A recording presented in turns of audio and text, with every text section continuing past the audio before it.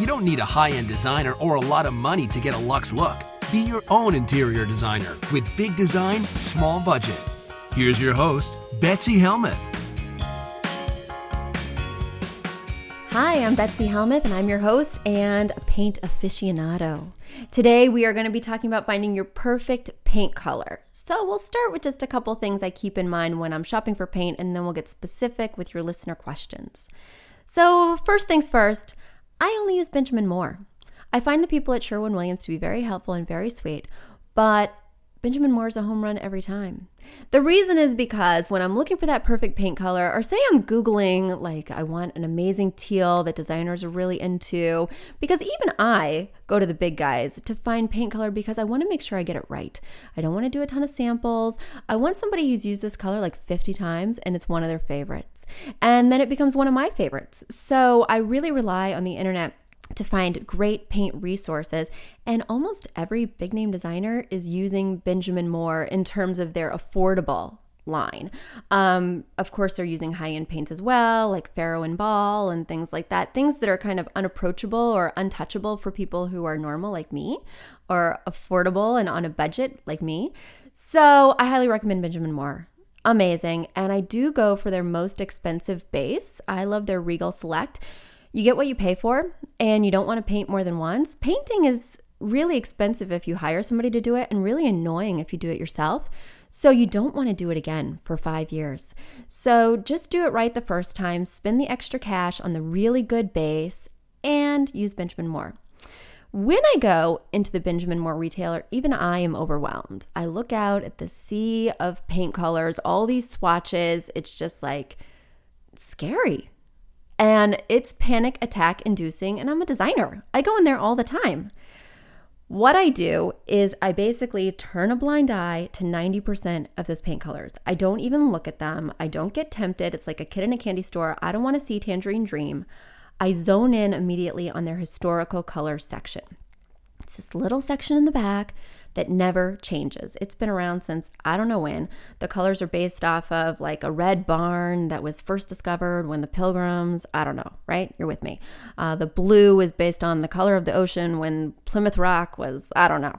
So these are colors that have been time tested. These are colors that Benjamin Moore is saying will never go out of style. They're classic and amazing. These are the colors I'm looking for. I don't care about violet vibrance.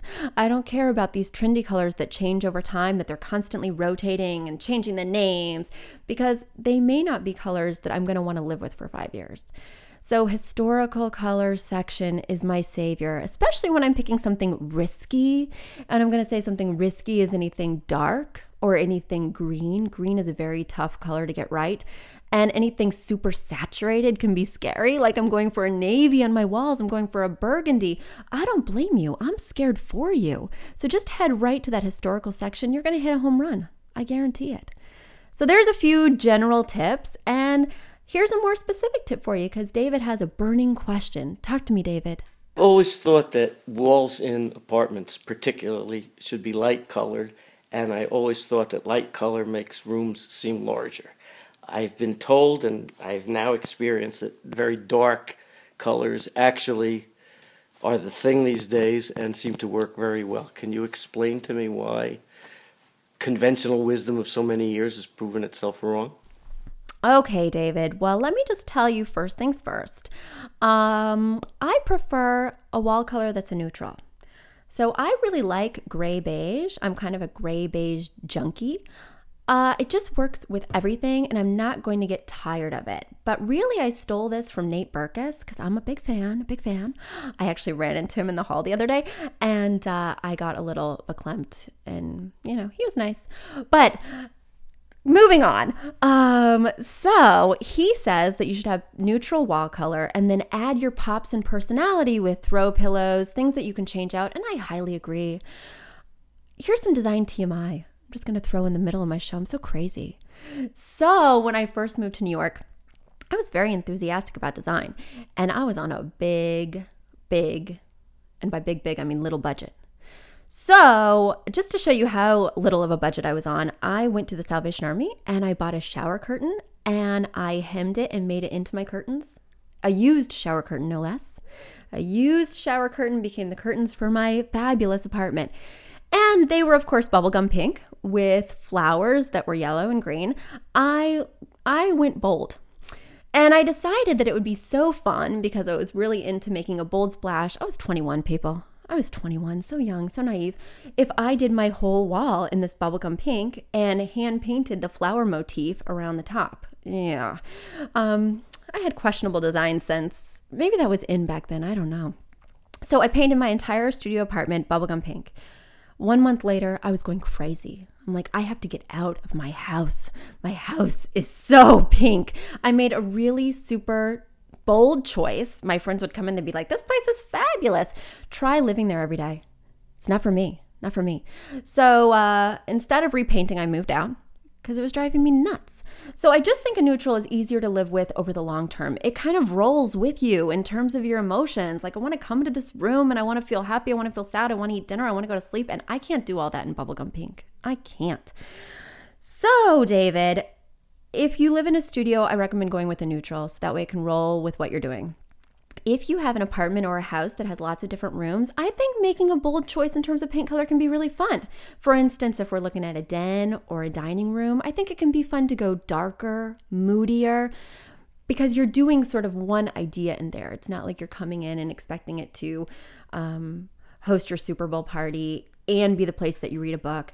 So I like the idea that those could have a dominant mood based on a deep paint color, like a navy, a burgundy, an emerald.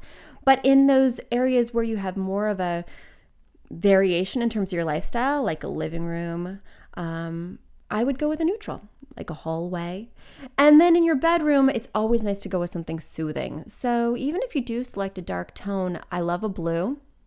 Anything that promotes rest, especially if you need rest, if you have a mild case of insomnia, you really want to go with something like a blue, something really soothing. The other thing I think about when I'm deciding if I'm going to go bold with wall paint is not just the mood of the room, but it's the architecture of the space.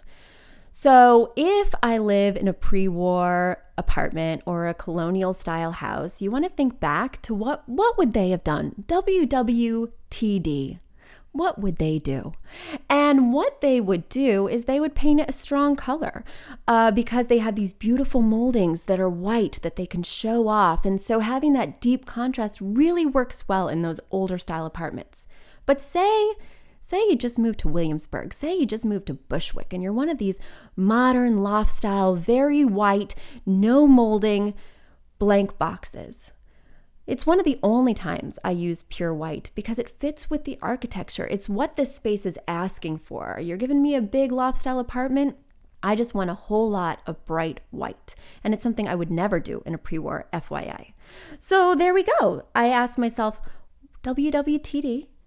And then I asked myself, what's the mood of this room? And if it needs to roll with lots of different activities and emotions, I go for a neutral. I hope that helped, David. Go forth and paint. Next question. Hi, I'm Catherine. I just have a quick question today. So I have a cozy apartment. And I'd like to color or paint each room a different color, but I still want it to be cohesive. How can I do this seamlessly? Catherine, thanks for your question. So I assume by cozy, you mean that the space is really small? There's no judgment. I live in a small space too. It's New York. Let's keep it real. But I do have a rule in terms of going crazy with your paint colors. I call it the curse of the Skittles effect. So I see a lot of clients who are maybe overzealous with their design and they say, Betsy, I want to paint my living room blue and I want my bedroom to be green and I want my kitchen to be yellow and I'm so excited and I have so many ideas, and I stop that train. We need to stop that train because you've got the curse of the Skittles effect. The curse of the Skittles effect is if I'm in one room and I can clearly see the other rooms, say it's in a small apartment like yours. So I'm in the living room, I can clearly see the bedroom, I can clearly see the kitchen.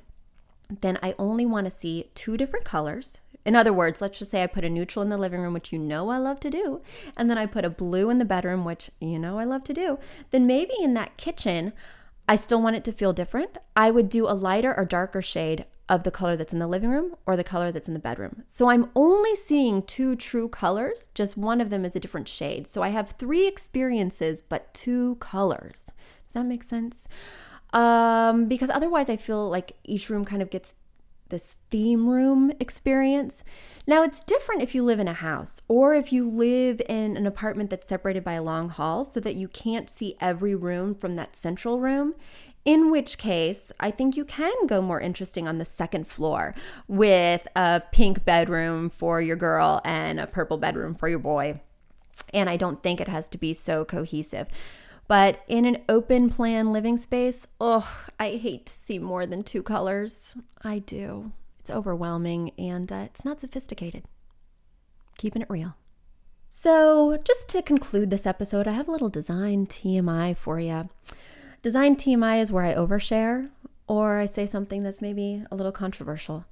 And today I'm going to talk about green wall paint because people like green wall paint and it's dangerous. It's dangerous and it's not my favorite. Let's talk about it. You do not want green wall paint in a bedroom and you do not want green wall paint in a bathroom. And the reason is because you see a lot of skin, right? TMI, there's a lot of nudity happening in both of these rooms and green casts a sickly kind of pallor on your skin. So it does not put you in your best light. In other words, green is not a good color for getting it on. So go for something maybe warmer in terms of a warm neutral, a gray beige that has a little hint of warmth, or even a peach, something that would be more appealing and warming to a skin tone in areas where there's a lot of skin. And on that topic, here's some other things that I don't do. I don't do vibrant yellow in a bedroom. It's color of activity, and I think it doesn't promote good sleep. I don't do orange in a dining room or a kitchen because according to feng shui, they make you want to eat. And I don't know too many clients, and certainly not myself, who need to overeat. You know, some people do. Isn't that a blessing? You're so skinny, you have to eat more. Good for them. Good for them. But in my home, I avoid orange in my kitchen and my dining room because I could stand to lose a few. And of course, I'm loving blue in a bedroom, which I talked about before because of those soothing tones. My personal favorite is silver gray. Of course, it's Benjamin Moore. Or you could look at beach glass, which is really deep and it's got a little bit of green in it. It's a teal, but it's definitely a blue. No sickly pallor. Don't worry, guys.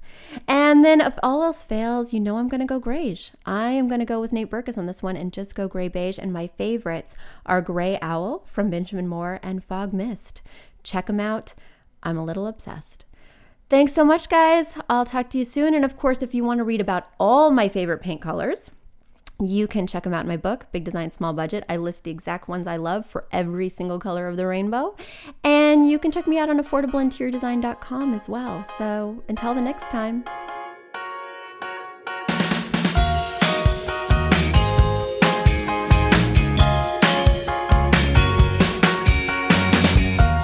How do you stand up straight in a world that puts you down? And how much longer will this ship stay on the ground? Look at the mirror and you're starting to fear that the best of years have gone by.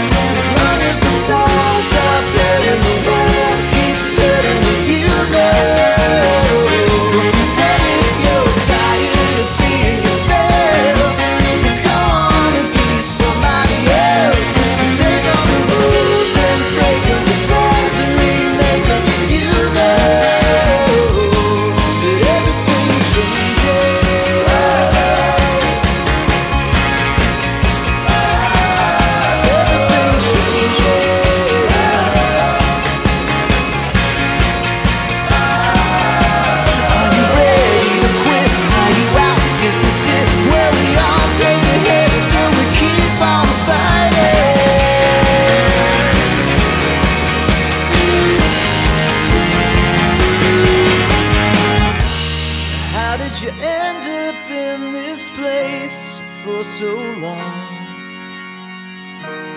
Whatever made you think that this is where you belong? Walking the streets like a dog that's been built